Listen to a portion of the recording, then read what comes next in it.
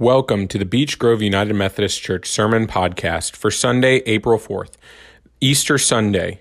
Thank you for listening, and if you would like to view the service in its entirety, please go to our Facebook or YouTube page by following one of the links in the podcast notes. Also, we would like to invite you to please support our ministry here at Beech Grove through your tithes and offerings. We have both physical and online giving opportunities, and we encourage you to reach out to us if you have any questions about giving. You can contact our office by emailing us at office@beechgroveumc.org, calling our office at 757-538-8353, or you can message us on Facebook. We hope you enjoy this week's message, and please don't forget to share it with others.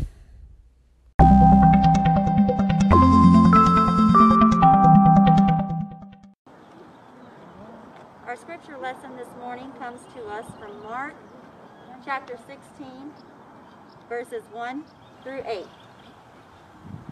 When the Sabbath was over, Mary Magdalene and Mary, the mother of James and Salome, brought spices so that they might go and anoint him. And very early on the first day of the week, when the sun had risen, they went to the tomb. "Who will roll away the stone for us from the entrance to the tomb?" When they looked up, they saw that the stone, which was very large, had already been rolled back. As they entered the tomb, they saw a young man dressed in a white robe sitting on the right side, and they were alarmed. But he said to them, "Do not be alarmed. You are looking for Jesus of Nazareth, who was crucified. He has been raised. He is not here. Look, there is the place they laid him. But go, tell his disciples and Peter that he is going ahead of you to Galilee. There you will see him, just as he told you." So they went out and fled from the tomb, for terror and amazement had seized them. And they said nothing to anyone, for they were afraid. This is the word of God to the people of God. Thanks be to God.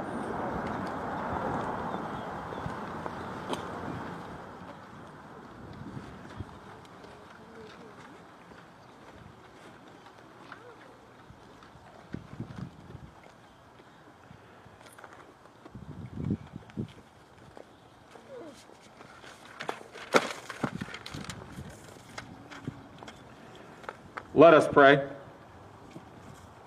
Holy and gracious God, may the words of my mouth and the meditation of each one of our hearts be holy and pleasing to you, that through your word for us this day, we would encounter your resurrected Spirit and grow closer in relationship with you. It's in your Son's name we pray. Amen. You know, if you joined us this morning in our virtual sunrise service this morning, you heard the story of John. You heard the story of the resurrection from the Gospel of John. And we heard the story of the garden and the coming to the tomb, Mary's interaction with the empty tomb. We saw the disciples run to encounter the tomb as well. And we saw Mary's interaction with a gardener who turned out to be Jesus himself, the resurrected Christ. This is a story, an image of the resurrection that many of us are probably familiar with. And yet, when we open our Bibles and when we hear this story of the resurrection from Mark, it seems so decidedly different. It's hard to make sense what Mark is getting at when he tells this story. From the characters who approach the tomb to the abrupt ending, Mark's telling does not appear to be the happy celebration that we often make Easter out to be, that we often hear in our stories of the resurrection. Even more so, why would anybody want to preach this resurrection story when we have that beautiful imagery from John or Matthew or Luke? Well, it's because Mark's storytelling style invite us to consider an important aspect of our faith. These 8 verses read this morning, they are the final verses of the Gospel of Mark. Now, if you were to open your Bible to the Gospel of Mark, you will probably see another 11 verses that follow it. That's because the original transcripts don't include those last 11 verses.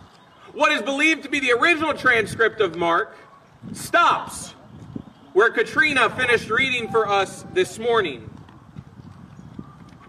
In fact, those last 11 verses being disputed, we stop ourselves there at verse 8.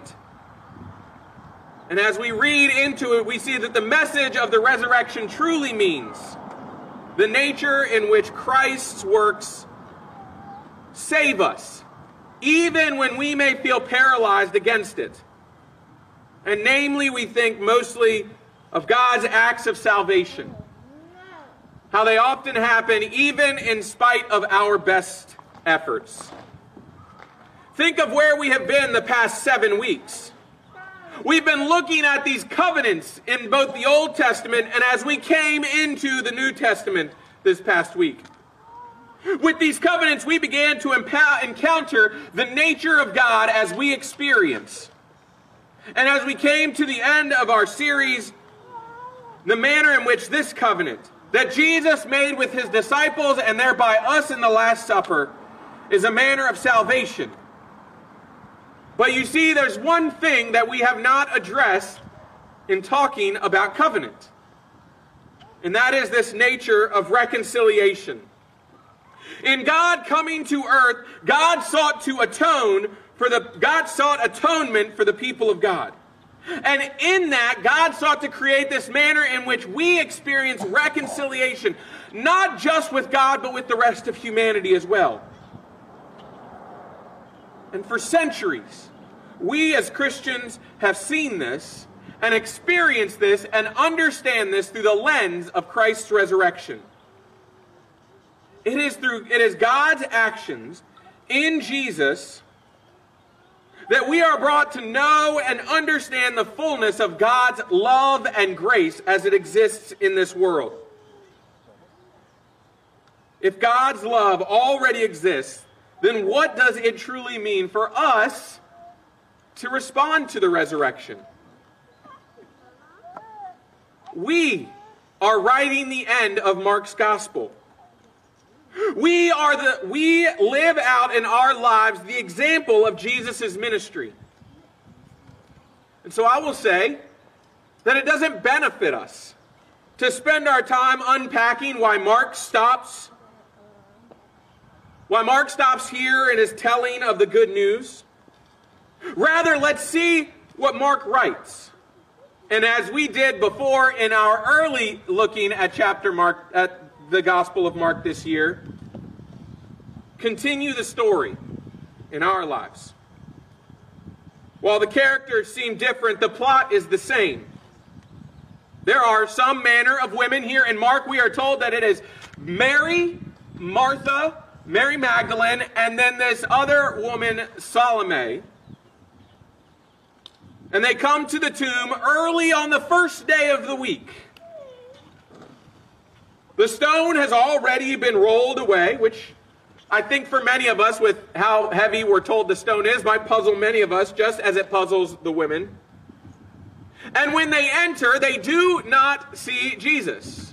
Not even a resurrected Jesus. They don't see a body laying where they had left it, but they see what is described as this young man, this angelic figure. And Mark records this interaction. But he, that is this angelic figure, said to them, "Do not be alarmed. You are looking for Jesus of Nazareth who was crucified. He has been raised. He is not here. Look, there is the place they laid him. But go, tell his disciples and Peter that he is going ahead of you to Galilee. There you will see him, just as he told you."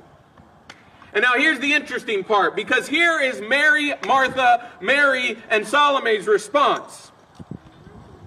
So they went out and fled from the tomb, for terror and amazement had seized them. They said nothing to anyone, for they were afraid. The resurrection has occurred, and the women have done nothing. In fact, even what they came to do, they could not do because the body was not there. The resurrection has left them paralyzed by both terror and amazement. However, this is the awesome thing about the resurrection. The resurrection does not happen because of us. Because the story's not about us. It's not about us. It's not about Mary. It's not about Martha. It's not about Mary Magdalene. It's not about Peter. It's not about any of the disciples. Yes, they all and we all become key players in the gospel and in God's story. But that's what it is. This is God's story. This is God's story through Jesus. It is about what happens to Jesus, not what happens to us. And maybe Mark is trying to get us to understand that. Maybe the gospel writer wants the reader to know and fully understand whose story it is, so that we, even thousands of years later, know who the focus is meant to be on. And maybe this is why we continually need this Easter message. Because maybe sometimes we lose sight about what this is, about who this is truly about, and about whose story we are truly telling. Unfortunately, we as humans try to control the narrative. We like to read John or some of the other resurrection stories because we want the answer of what it is we are supposed to do.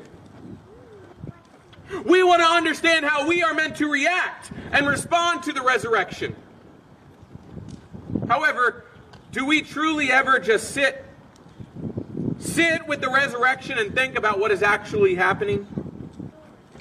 Do we ever ponder that the resurrection isn't about us? And do we ever try and encounter the resurrection without trying to figure out how to share it? And let the resurrection speak for itself? I got to tell you, as a pastor who likes to talk, I find that very difficult.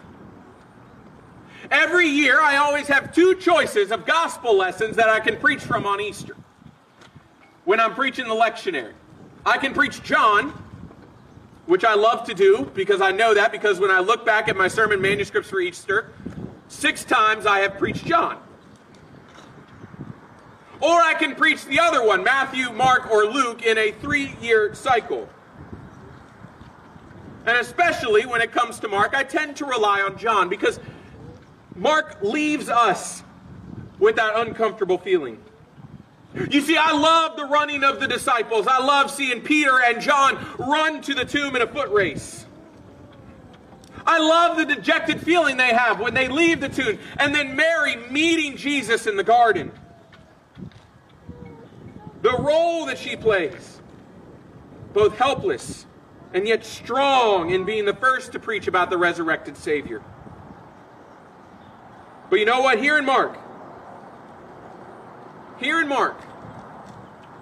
no one goes and tells. And only in Mark are the words described for the people who witnessed the resurrection terror and amazement. Because I think if we're being honest with ourselves, Mark gets pretty close to what the actual feelings of the resurrection might look like. The blank space after Mark, the manuscript and letter that we see in our Bibles, those 11 verses that we often that are often marked as not part of the original manuscript, they try and tell that story of what happens, of where they go after Mary and Martha and Mary and Salome see the resurrection. But the original manuscript leaves it there, feeling both terror and amazement. And yet, it's a witness to the story of Christ. It's a witness to God's story, to God's act of resurrection, to God's mighty acts of salvation in humanity. And it is up to us to think about the rest of the story. This is a reflection that I read this week from our United Methodist Church's commentary webpage. They reflect on who is who in Easter, why we are. We are someone because of Easter. We are who we are not by our doing, but by the grace of God. We are made new, not because we earned it, but because God gives it. We have hope, not because we are strong enough to work it, or respond to it, or claim it. We have hope because God gives it. And because the resurrected Jesus leads us home. You will see him. He told you that.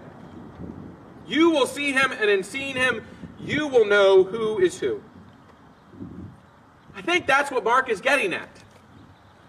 It's less about figuring out how to tell the story, and it's more realizing how the story impacts us. Because when we realize how the story impacts us, friends, then telling the story becomes second nature. Telling the story becomes living the story. Remember the source of our covenant. Remember the source of our love, the source of our hope. It is all God. And we will encounter God. Why? Because God will always be there. And I like to think that in the women's sphere, Jesus met them. Jesus met them with the disciples when they got back, and he comforted them as they confirmed the message that Jesus was resurrected. The resurrection was still proclaimed, and the word of God conveyed. And yet it made space for the true nature of the story to shine through. They left that tomb in terror and amazement, and when they got to the disciples, they were met with Christ's comforting grace and presence. It made way for God's grace and peace to permeate into the space. When are we going to get out of God's way and do the same? God has a message of grace and peace that we often try and twist and contort to fill our own desires of who God is. We have created divisions. We have focused our intentions on judgment in the face of oppression. We have demonized the poor to lift up the rich. We have forgotten the very nature of our calling, and we have manipulated God so that God is almost unrecognizable. But you see, the story of the resurrection is that the story has already been written. And the role that we play is to experience the story so that it becomes a part of our life. Easter teaches us that we cannot rewrite the story. All we can do is let the story be told and be there to both witness and testify to its amazement and, yes, even maybe its terror. How are you arriving with Jesus and letting Jesus be the story? Amen.